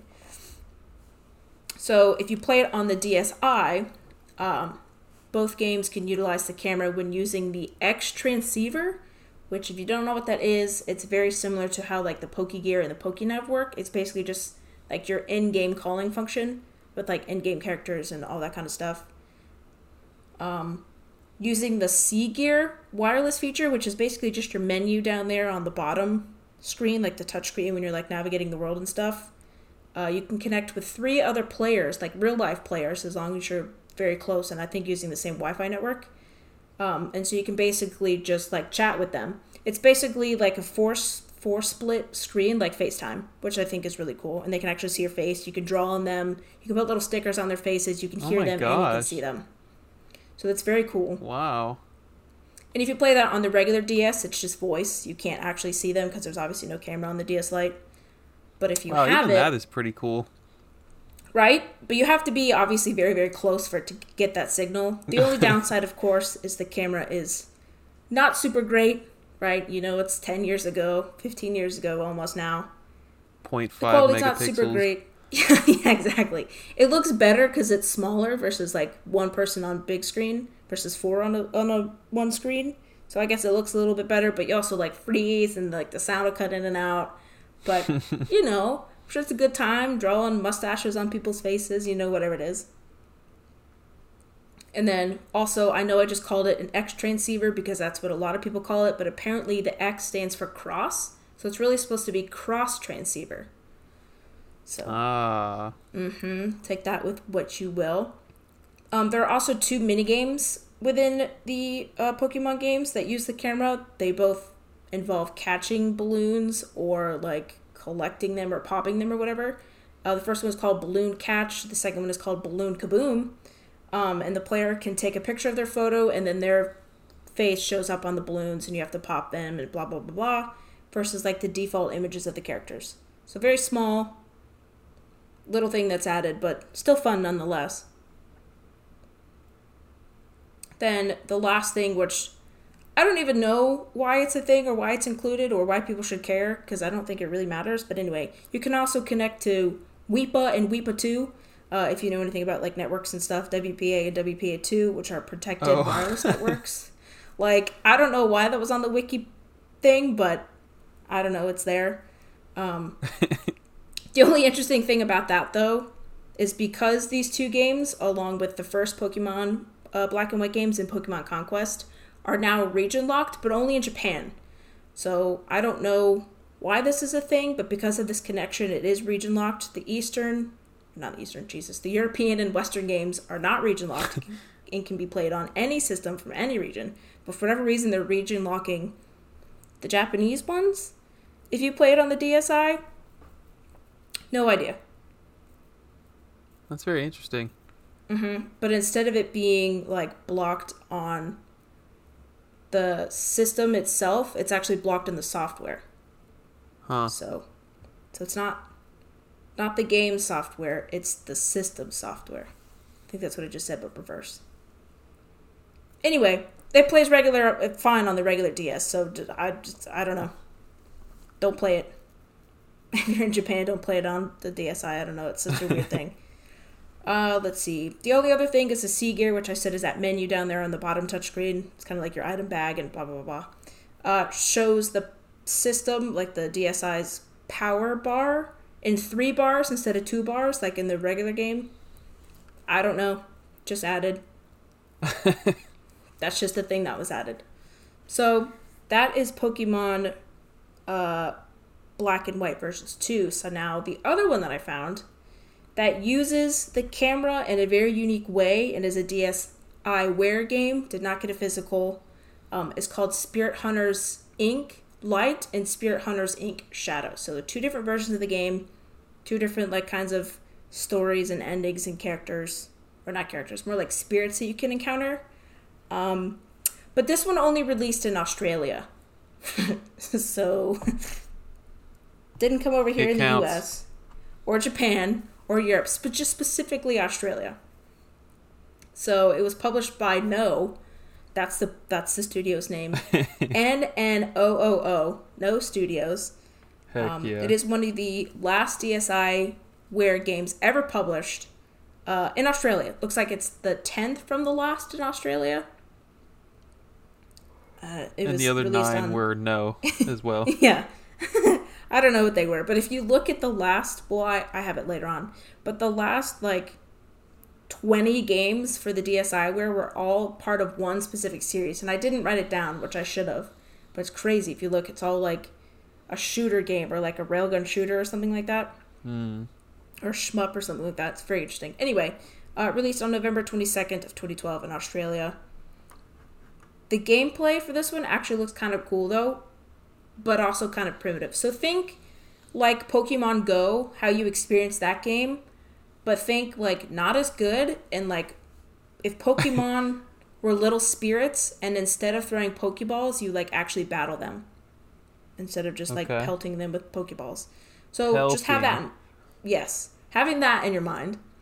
So the game uses the DSi camera, the back one, the one that's on the front cover, and it shows you in real time, like your surrounding, and then it kind of augments the little spirits, has like little flames and stuff, in front of what you're standing in front of, if that makes sense. So it's very much like AR. Incredible. It's very, very primitive looking AR. It's like, again, very similar to Pokemon. So you're holding your DSi, right, in your hands, and you're kind of moving around your environment, and it changes with you because it's real time. And you can see like they're little flames until you click on them, and then they turn into spirits. But you can see the little flames as you kind of like move your DSi around the environment. So you turn around, you're spinning all around, up and down, blah, blah, blah. Very much like kind of having a VR headset. How it feels like having that on. Like you can change in your environment and look around. So that's really neat. And then you click on them, the little flames, and then they turn into spirits. And then you can fight the spirits with, at the very bottom of the touchscreen screen, there's like different moves indicated by like little boxes. And like kind of like RPGs, you click one, it's got the cooldown time, and then you build up your special, blah, blah, blah, stuff like that. That's really cool. And then you can actually take a picture of your face using the front camera on the DSi, and then you can put that face like as your little avatar. So every time you click on a spirit to battle them, it has your little avatar and then versus, and then the little spirit guy that you're getting. And there's tons of different spirits. I believe the 2 different games, both the light and the shadow, have different spirits. So you can actually play both versions if you want and get a different ending, different spirits and whatnot. And then the cool thing is, once you capture these spirits and you're friends with people, you can have them, like you can send that challenge, that spirit, to your friend to battle them as well. So dude, that's really cool. I would have ate this up, man. I would have loved this. Yeah, that's what I was thinking. It seems like something that a younger kid would really, really enjoy. Which we would have been 10 years ago. Yeah. But very, very fun. And then, let's see, what's another thing you can do? You can also, there's like a bestiary or like an appendium of all the spirits you capture. They're all different kinds. They all have different names. And then after you beat them, you gain experience, which means you hit harder, like very much like other RPG stuff. You level up. You can challenge friends. There's badges and unlockables that you can get. Like you get a spirit of this level, then you get this badge, blah, blah, blah. Very much like Pokemon, right? And yeah, it seems like it was really I don't know, I watched a video of the guy talking about it, like one of the developers or somebody on the team. Of course, he was Australian, and he was like super passionate about it. He was like, look at this, look what you can do here, look at this, and look at that. It seemed like the people were really passionate about it, but it didn't really review very well. It got like average reviews, like 5 out of 10s. I think Nintendo Life gave it a 5 out of 10. I know. But it seemed like a very fun precursor, and like one of the only games I've ever heard of using a DSi camera like that. And actually like fun. Did you say it was a digital release? Yeah, it was a DSiWare only game. Man, if I could like go buy that on eBay just to have physically, I would so love that. That's so cool, man. Yeah. I also thought that was really fun, so I figured it was worth mentioning because I've never heard of it. I'm sure 99.9% of people who are listening to this have never heard of it. So, that was cool. So, I have one more thing. An early precursor to Pokemon Go. Now, I don't know the history of all of the games that use a DSi camera, but I feel like this is definitely one of the examples where it's used such that it's like a thing that we still use today. Like, you know what I'm saying? Like, augmented reality is very much still a thing. Right. So I feel like if this one had just had a little longer to cook, you know, it would have been really good. Yeah. Of course, it's no longer available anymore, and I don't even know if the No publishing company's still a thing. But yeah, so what else again, you got? I stretched the last a little bit, so now I'm going to do... It technically counts as both the last game released for a console, but also like the last digital store, like the DSi digital store game. So, I don't know, take that with you will. It's very short. The last game's released by region, because Wikipedia had it. In Japan, it was Mighty Milky Way on April 30th of 2014. And in Europe, it was Crazy Chicken Director's Cut on October 24th, 2013. And that's still a game that's out. Like, I know there's one on the Switch. Oh, I totally have that game on Switch. That's hilarious. Mm-hmm. And then in Australia, it was My Aquarium 7 Oceans. I didn't write the date down, but I know it was very soon before all the other ones.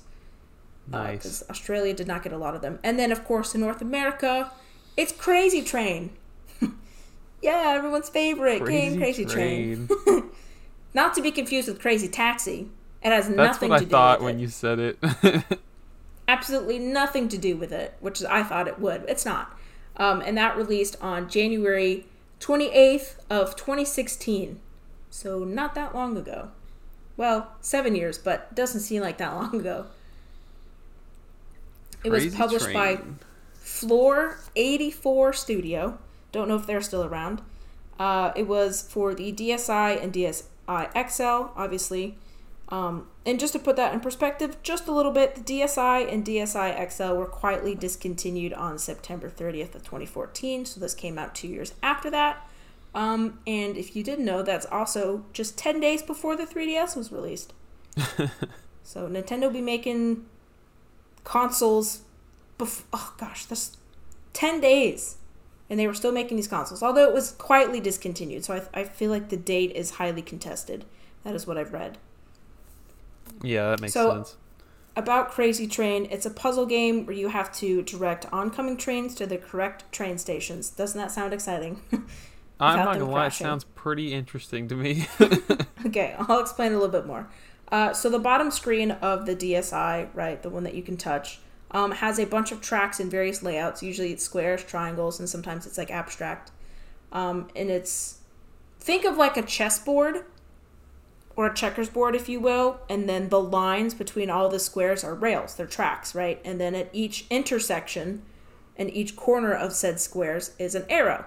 And they're all kind of pointing in different directions. And your trains will come in from left to right, top and bottom, and you have to kind of direct them to the correct stations by hitting those arrows as they're going. Like, they don't stop, they keep going. And so when they reach an area, you click it, and then it moves. Again, the area that you're clicking can be very abstract. It can be like circles and loops and all these other kinds of things. And the objective is to not crash your trains. Don't crash your trains.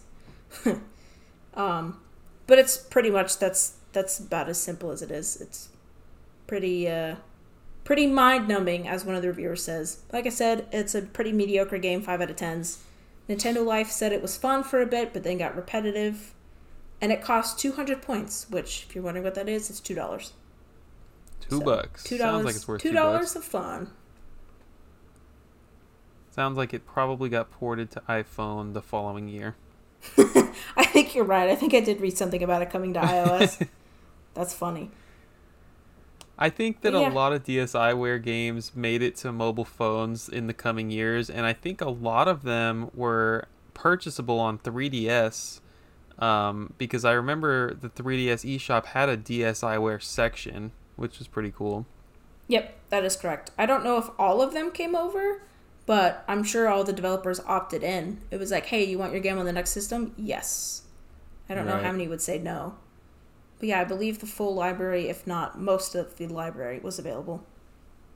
There's always exceptions. Not anymore, but it was. Anything else? Nope, that's all I got. I really stretched that last one a little bit. You made it interesting. Thank you. I really had no idea, like, this is a basic fact, but I had no idea that the DSi had, like, a stronger CPU. I'm never going to touch my DS Lite again. I don't think you'd really notice unless you put them side by side, of course, because I don't think it's that much more powerful. I didn't write the specs down because I don't really care. I'm not going to read you all these numbers and letters and all that junk, but I know that it is stronger. It would be fun to, I'm sure there's videos out there. It would be cool to see videos of them side by side and seeing how big of a difference it is, if any. Probably not very noticeable. Yeah, but it would be. It's like when Wii U games came to Switch, you could see how much better they are. Right. I do have a DSi XL. I've always really enjoyed the larger screen, but I didn't have it as a kid, right? I only got it after I started being a collector. I don't think... Well, I've seen it, of course, at, like, game stores, but I don't think I've ever seen a DSi XL, like, in the wild, besides, like, obviously game stores. Yeah. I didn't even think that they sold very well, but I guess they did.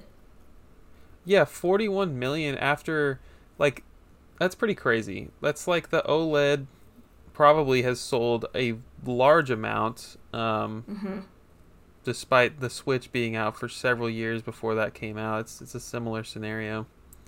Nintendo's they just sell freaking handhelds like hotcakes, man. Even if they're like just marginally better. Hotcakes.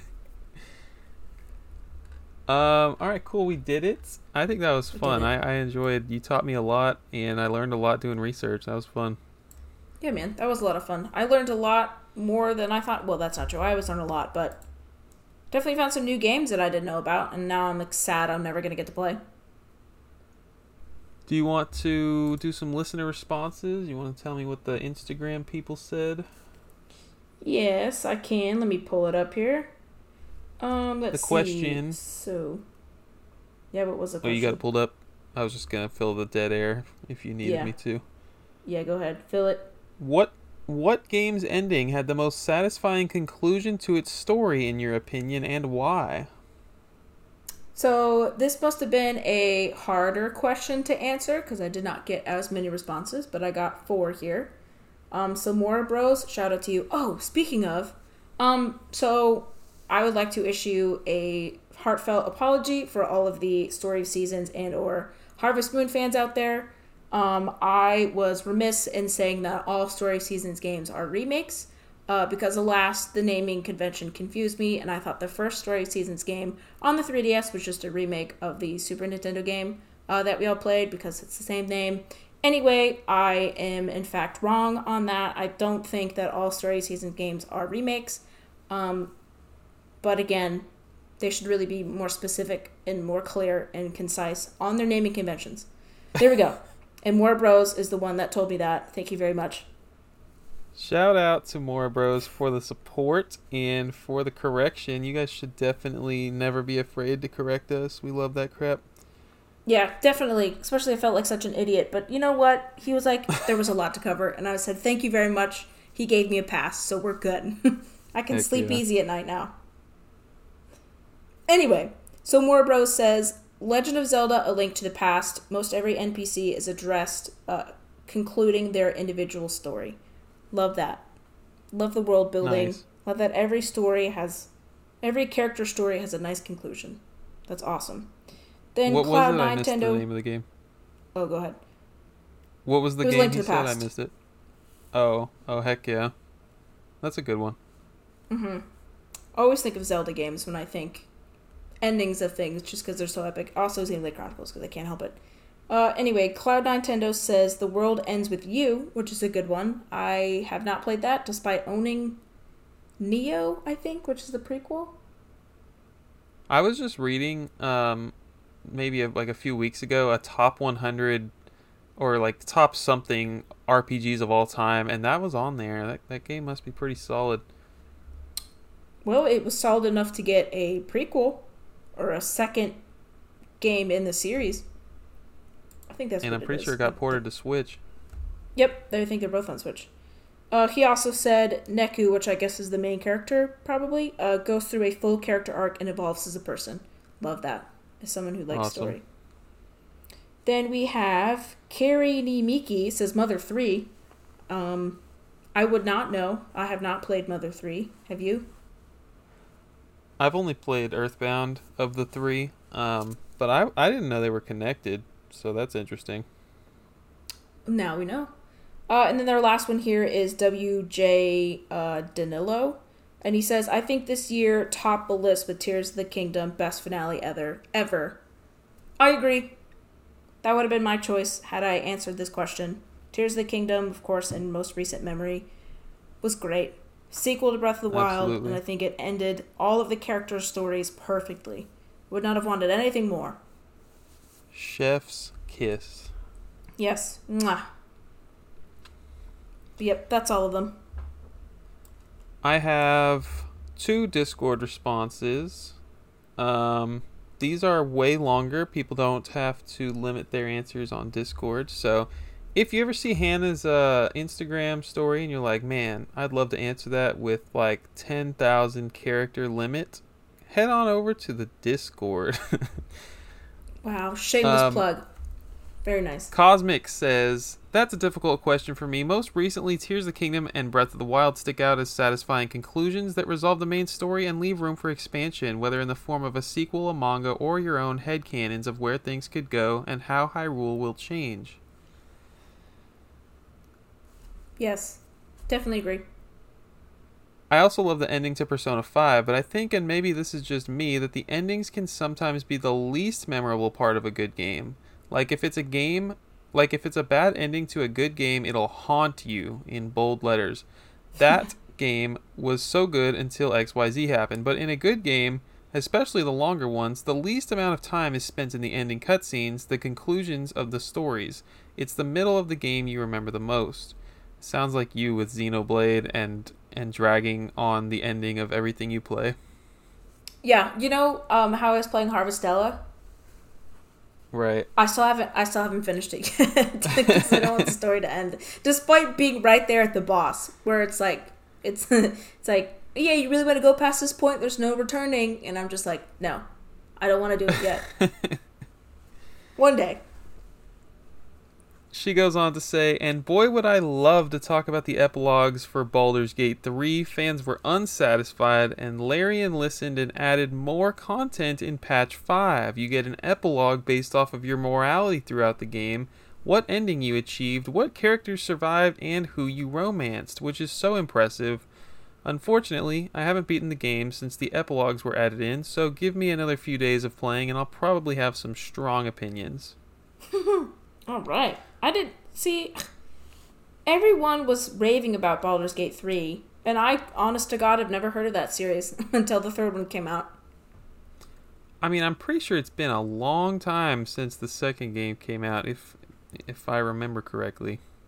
Probably has. Daily Beating said, since the main game I'm looking forward to next year is Final Fantasy VII Rebirth, FF7 Crisis Core comes to mind. The ending of that game has a lot of emotional weight, and I really liked how the gameplay at the end of the game feels well integrated into the ending. It's not just a boss fight into a cutscene, then credits. In addition to being a good ending to its own game, it's also an important moment impacting several other Final Fantasy VII games.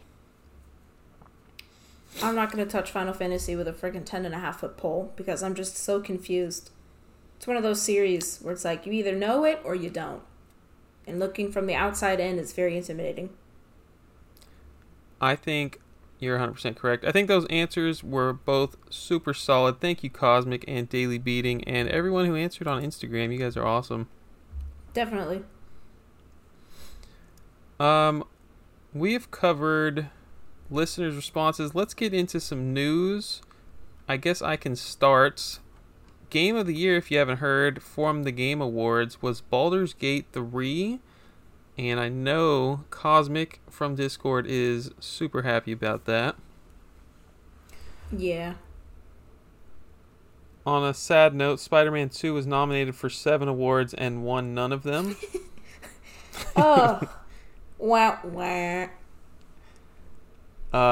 Square Enix announced Visions of Freaking Mana. Can we get a let's go in the chat right now? That is incredible. I mean, I've only seen the cinematic trailer, but boy, am I pumped. It looks really good. Except for the fact that it's not coming to Switch, which people have speculated that it's going to come to the Switch too, maybe like a launch title. Ooh. Maybe. They just can't say it yet. I'm surprised how many people actually like give a dang about this game. I don't know if it was just like a really impressive trailer or if people just, I don't know, maybe people just love Square Enix in general now, and maybe that's why they're pumped for it. But whatever, man, let it sell well so we keep getting Mana games. Yeah, what are you complaining over there? The other thing that was announced during the Game Awards that was like super exciting for me personally was Sega. They had this trailer where they showed very short clips compiled into like this one commercial of Streets of Rage, Jet Set Radio, Golden Axe, Shinobi, Crazy Taxi. They're all going to be getting new games in like, I don't know if it was 2024 or just like soon, but I love almost all of those series that I just listed. I am really excited to see. They can't all be bad, right? Like Sega can't mess them all up, and maybe maybe they'll all be great games. I'm really excited. They also put "and more," so who knows what the heck else they're gonna be bringing for us. But good job, Sega. I'm here for it. So now I was writing the news and I wrote the same thing down, except for whatever article that I was reading said that it was remakes for those games, not new games. Oh man, that's gonna make me sad.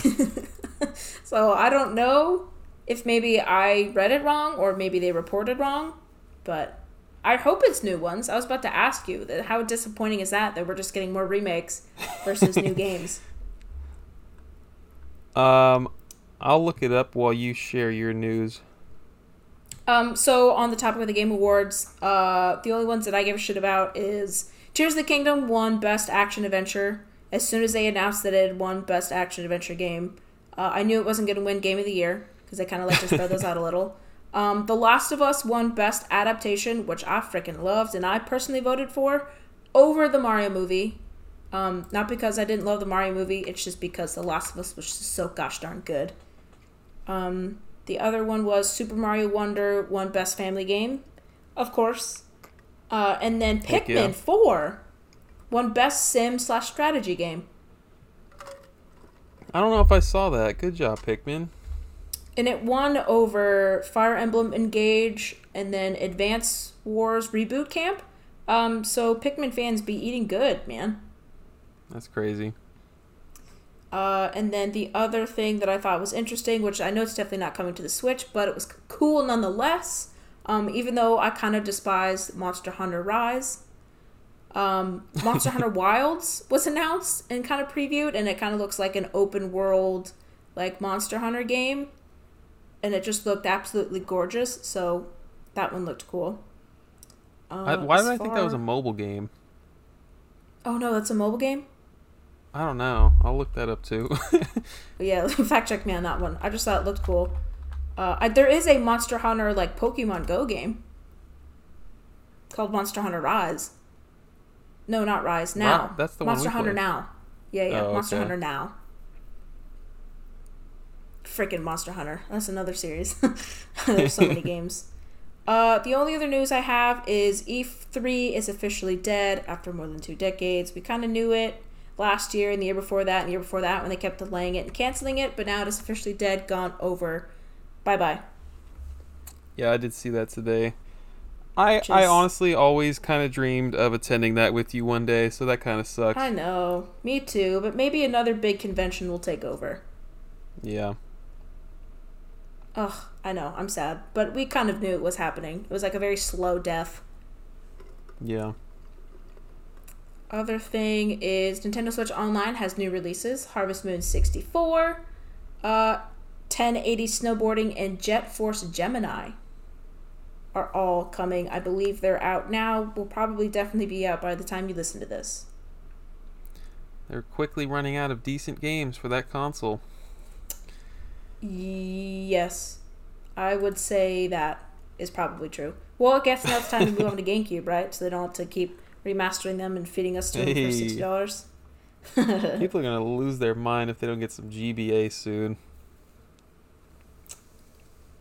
Oh, wait, we already have GBA. People are going to lose their mind if they don't get some Pokemon soon. Some handheld Pokemon games.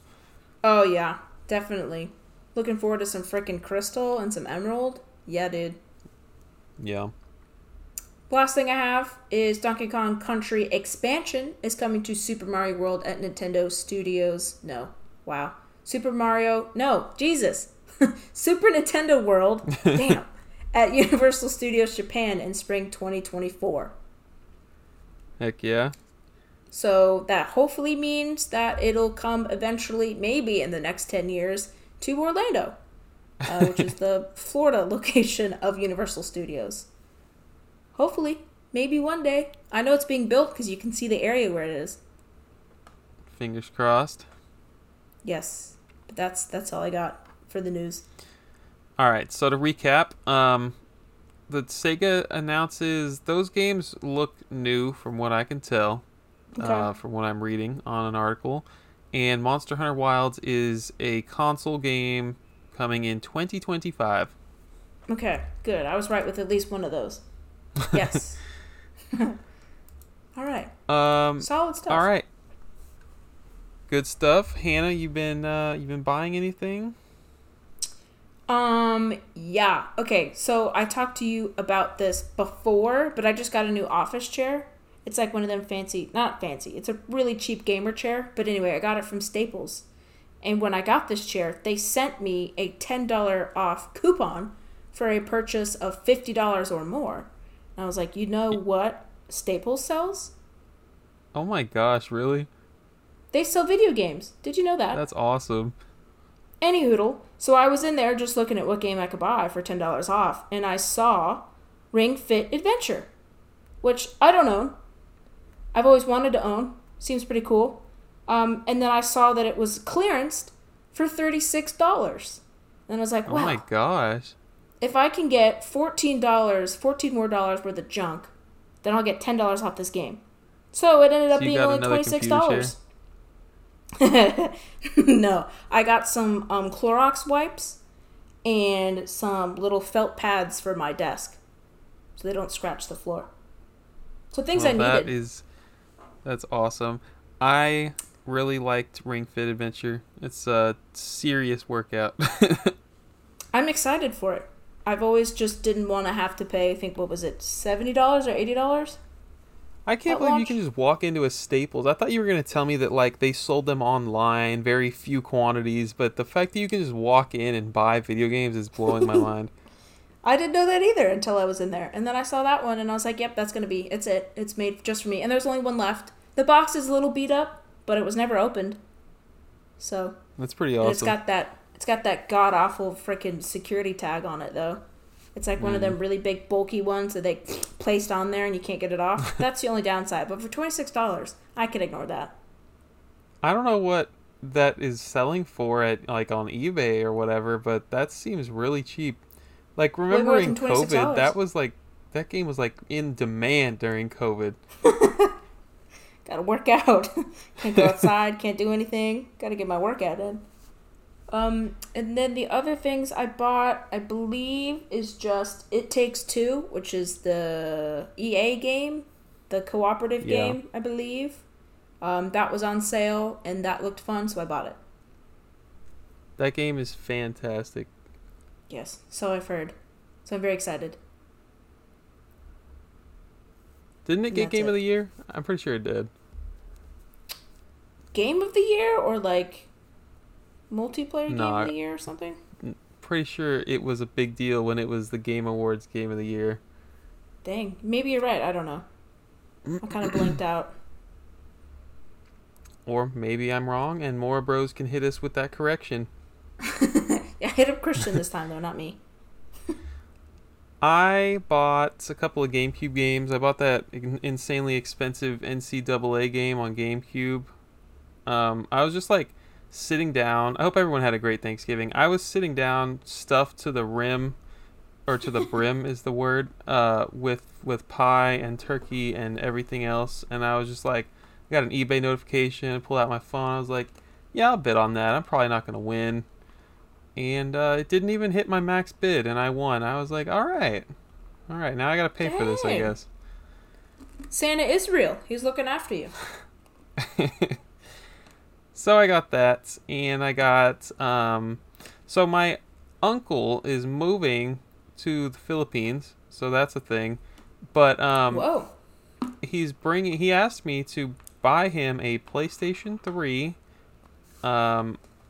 and honestly, I know people hate on this website, but when it comes to like buying a console, which I don't do often, like an older console, because I've got everything, right? Like, I don't have to buy consoles. I'm just constantly buying games. But when it comes to buying a console, it's like I went to dkoldies.com and I just like bought a PS3 and like games for like $2 a pop. Like the games are dirt cheap and they're like quality games, and at least if you buy a console from them, you know it's gonna work and everything, and you get like free shipping, and it's clean, and there's a warranty. Like buying a console, honestly, would definitely recommend like DK Oldies, despite their overpriced games and stuff. But anyways, the reason I'm bringing that up is because when I bought that for him, they gave me so many rewards points that I got like a $25 off coupon or something. Mm-hmm. And so I bought another GameCube game that I needed called Lotus Challenge, which is just a race car game, vroom vroom. Wow. And I think that's it. Oh, actually, I have one sitting right next to me. I got this game on PS3 called Heavy Rain. Have you ever heard of this one? Nope, probably not. Apparently, it was pretty, like, prolific for its time as far as, like, being able to choose the ending to your game. That's what someone in my Discord told me. But, yeah, that's just, like, a PS3 exclusive game that was, like, super cheap on eBay. I figured, why not? I will grab that.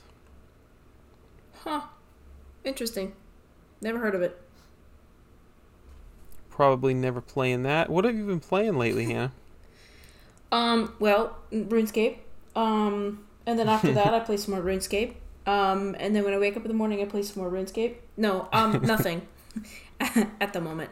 I have not... Well, that's not true. Oh my god, I'm a liar.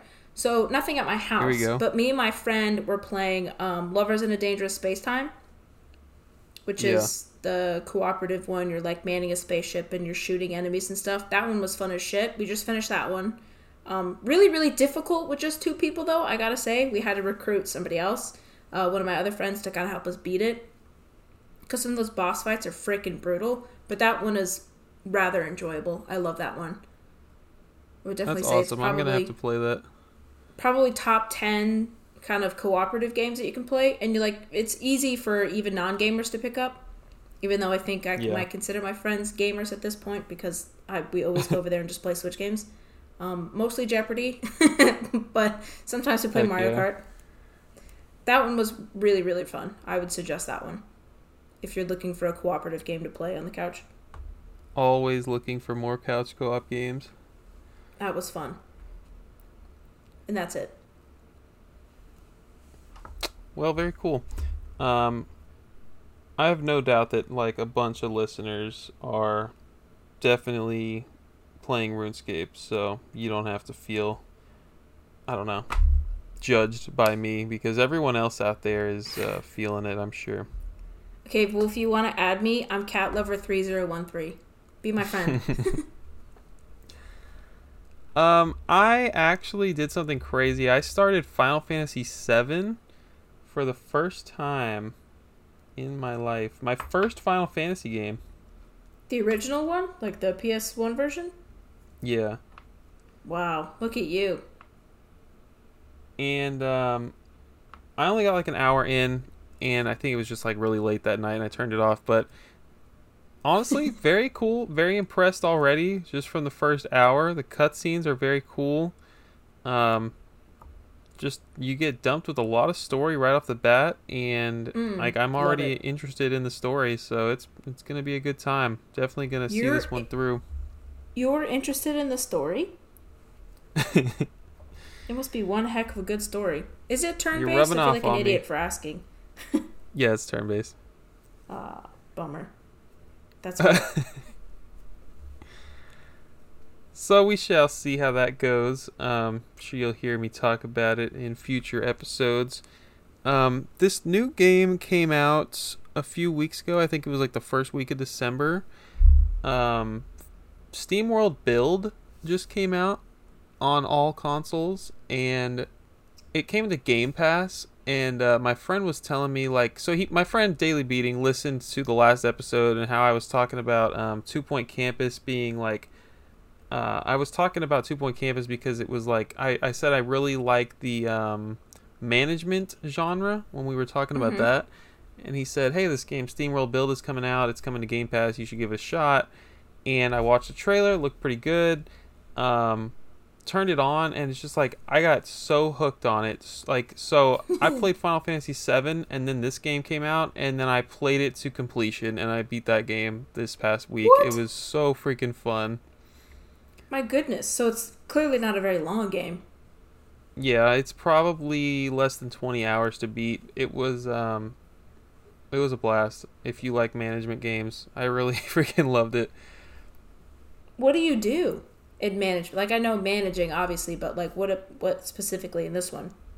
In this game, you are tasked with making a town for people to live in. So the end goal of the game is to find 6 pieces of a rocket ship and get off this planet before it explodes or whatever. Oh, nice. Super light on story. There are cutscenes, but whatever. You make a town, and you have a town full of like engineers and like regular working class people, and then like aristocrats. What is that the right word? Aristocrats?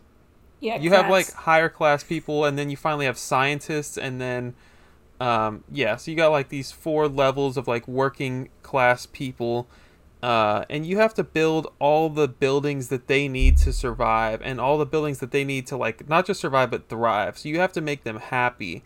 So you have to build. So they're all robots because that's the Steam World like thing. That's their theme, I guess. Right.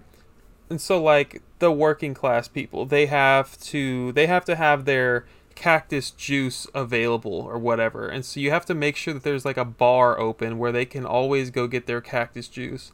And then you have to make sure there's a store. You have to make sure there's a warehouse so they can put all this stuff and like all kinds of things just to make a functioning society. And there's all kinds of challenges along the way, but what actually sets this apart from the typical management sim, or what I don't know what a management sim is, but the typical management game is it's actually got like some dungeon crawling aspects in it.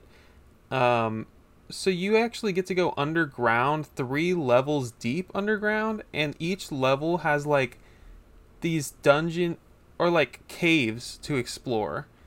And so you get to go and just break through walls as you continue to upgrade your citizens, and you have to build things underground, and you have to keep exploring until you can find these rocket pieces and eventually escape the planet. It's a freaking great game. I could probably vibe with that for a little bit. I don't know if that's my genre, but you made it sound interesting enough. Appreciate that.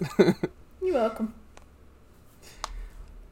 So yeah, I'm so glad you asked, but that's what I've been playing.